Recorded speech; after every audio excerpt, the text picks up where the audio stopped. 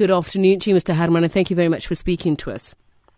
Thank you very much. I'd imagine that you've been advised of this latest news from the public broadcaster?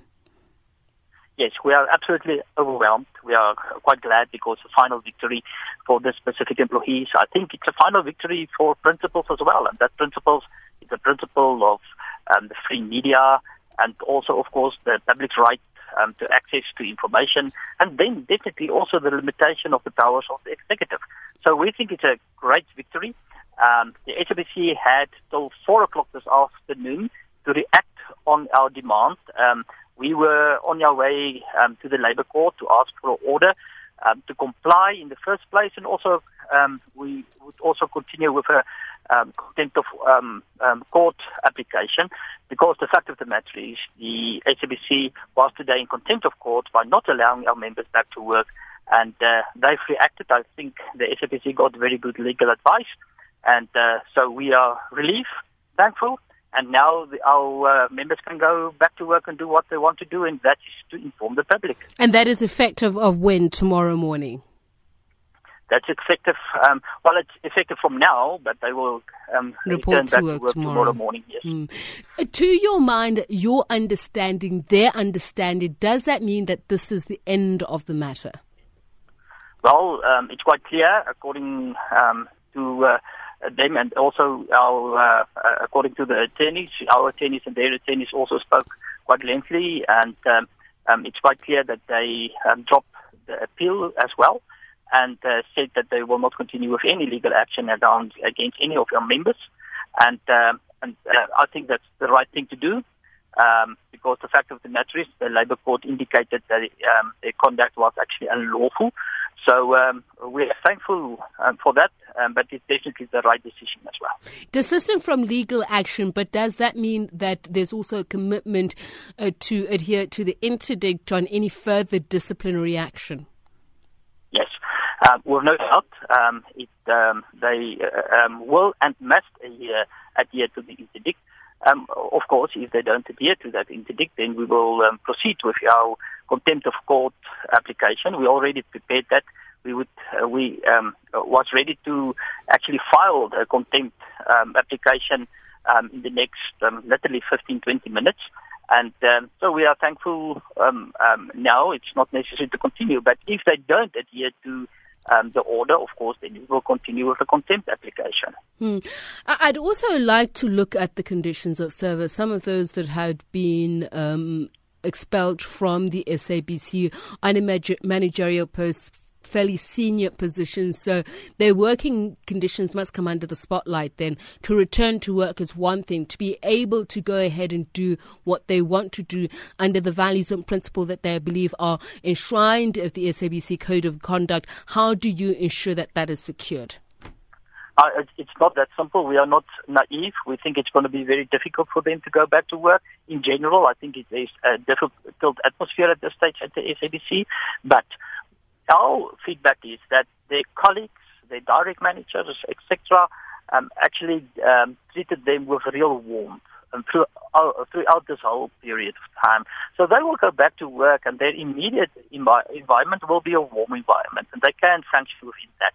The question is just how the higher echelons will react and deal with it. And of course, there is strict labour regulations about victimization in the workplace, and we definitely will be the watchdog there. But does that include also the people that were singled out by the Labour Court on why that they should provide reasons why they should not be held personally and financially liable for the outcome? Are they confident that they'll get equal warmth and cooperation from those parties? Well, we will see. The fact of the matter is, in the next 5 days, they must file affidavits at the Labour Court indicating why they must not be personally liable for the cost. And it all depends on what their affidavit says. If their affidavit says that they got instructions for higher up to dismiss these employees, then of course the cost order can be shifted to someone else as well. So the issue of cost and who's available for responsible for that that will be still fought in the next couple of weeks. Will you equally pursue that to ensure that if somebody else is singled out as being behind that decision, that they are brought to book? So we want to know who made these unlawful decisions. Because the fact of the matter is someone must pay the legal cost. And that can't be the taxpayers. That must be the one or people who actually act unlawfully, knowingly. And then they must be personally be responsible for that. All right, thank you very much. That there is Solidarity's Chief Executive Officer, Dirk Herman. By the way, we have put out an invitation. Mika Reddy, a very good afternoon to you, and thank you very much for speaking to us.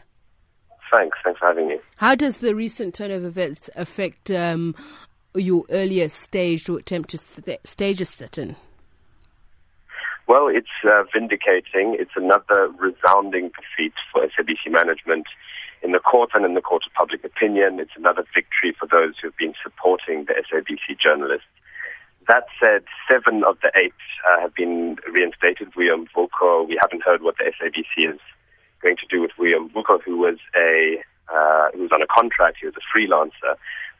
But he was purged, and he was in common cause with the others. He was standing up for basic journalistic ethics, and he was purged for doing so. So we continue to demand his reinstatement. The battle for the reinstatement of the 8 journalists is not over until all 8 of them have been reinstated. Of course, as I said, this is another resounding defeat for the SABC. They had no justification to fire the journalists in the first place. And they clearly realize that. They're now retreating with their tails between their legs and are clearly trying to avoid having to answer difficult questions in the Constitutional Court. Just in terms of what was reported to have said earlier on, the report suggested that you try to force your way in and not only do that, but interrupt broadcast of Metro FM radio station. Can you confirm this? We had a sit-in the foyer of the SABC. We did not attempt to take over a radio station. We had a sit-in the foyer of Radio Park. We were seen by staff of a number of radio stations because their offices are in the foyer area, or their studios rather. So Vibe FM journalists and Metro FM journalists saw the sit-in, and a number of staff witnessed it. All right, thank you so much for speaking to us, Mika Reddy. The SABC has... it's Johan Tapiso, please. Sure, we'll do that. So no problem. The SABC has now backtracked on its decision to appeal the Labour Court ruling. It said that it's going to now reinstate the 7 dismissed employees. Just as you heard from the Right to Know campaign organizer there, one of the things he was saying is that the 8th, William Vogel, who's a freelancer, the SABC has not said anything about that. And typically those contracts are different and they're a little bit more tailored or stringent. So what is the likelihood that he would then also be reinstated? Yeah, I have no knowledge of the terms of his contract. I'm very pleased for the journalists. I'm very pleased that sanity has prevailed in respect of the bulk of them. I would like to think for his case that similar pressure can be brought to bear and that decision can be made to reverse the decision in respect of his employment. But as for the 7 journalists who will be reporting back for duty, having considered the judgment by Judge Lagrange in the Labour Court, I'm really pleased that sanity has eventually prevailed and that this madness of continuing with the litigation has been brought to an end. And obviously there's still a number of days, I think 3 more days remaining on who should shoulder the costs of the legal fees. The Labour Court awaiting a response from some SABC managers on that. How long do you think that will then take to unfold, and when is that likely to be concluded? If they then say, well, we were given instructions from above, what then transpires? Is there an investigation? What is likely to happen? What the judge said as one of the specific orders that he gave as part of the judgment was that he gave the 2 executives within the SABC 5 days to file affidavit to explain why they should not be personally held liable for cost or for at least portion of the cost in the matter. And I mean, I have no doubt, considering the stature of the council involved, that legal costs would be significant in this case.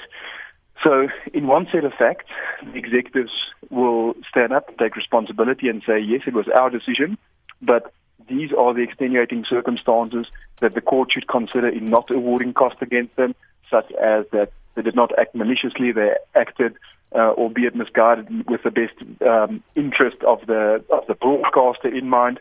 In another set of facts, they may turn around and say, we did not act out of our own volition, we acted on instruction of this body or this individual, and then the court can take that into consideration in order to make an adverse finding as to who should bear the cost.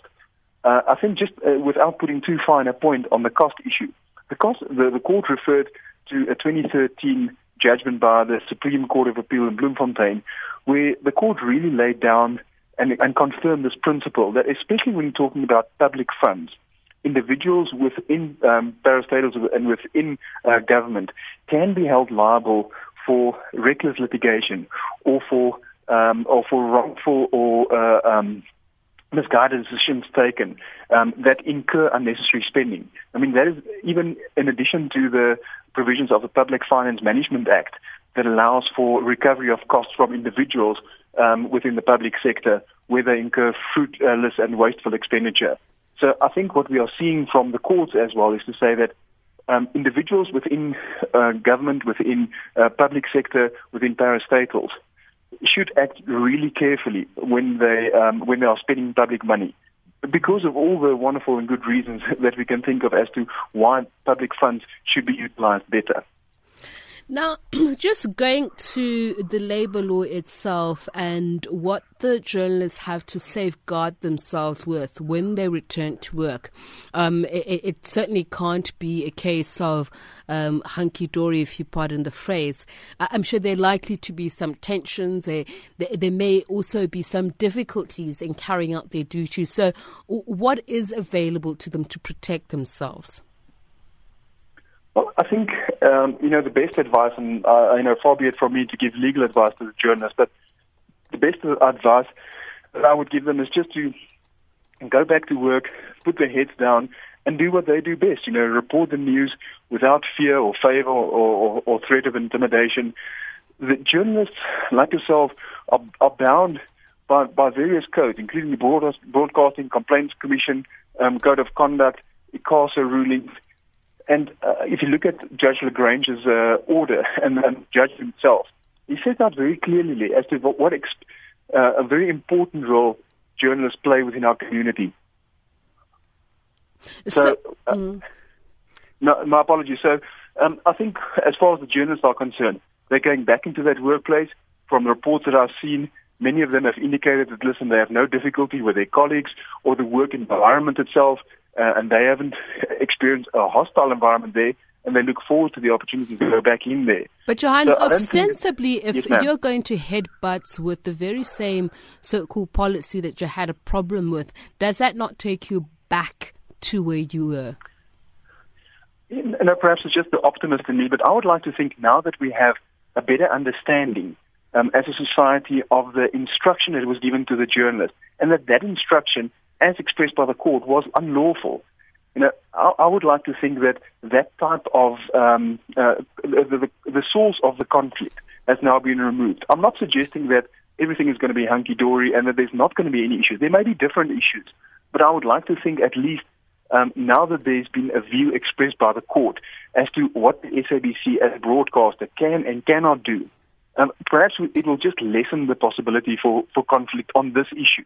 There may be other issues that cause conflict, and one can't predict all of that, and there's certainly no preemptive measures that you can put in place that will remove all of such conflict. Thank you so much. But the journalists, I've no doubt, will continue to do what they're supposed to do, and that will be my advice to them as well. Just put your head down, knuckle down, and do what you're good at.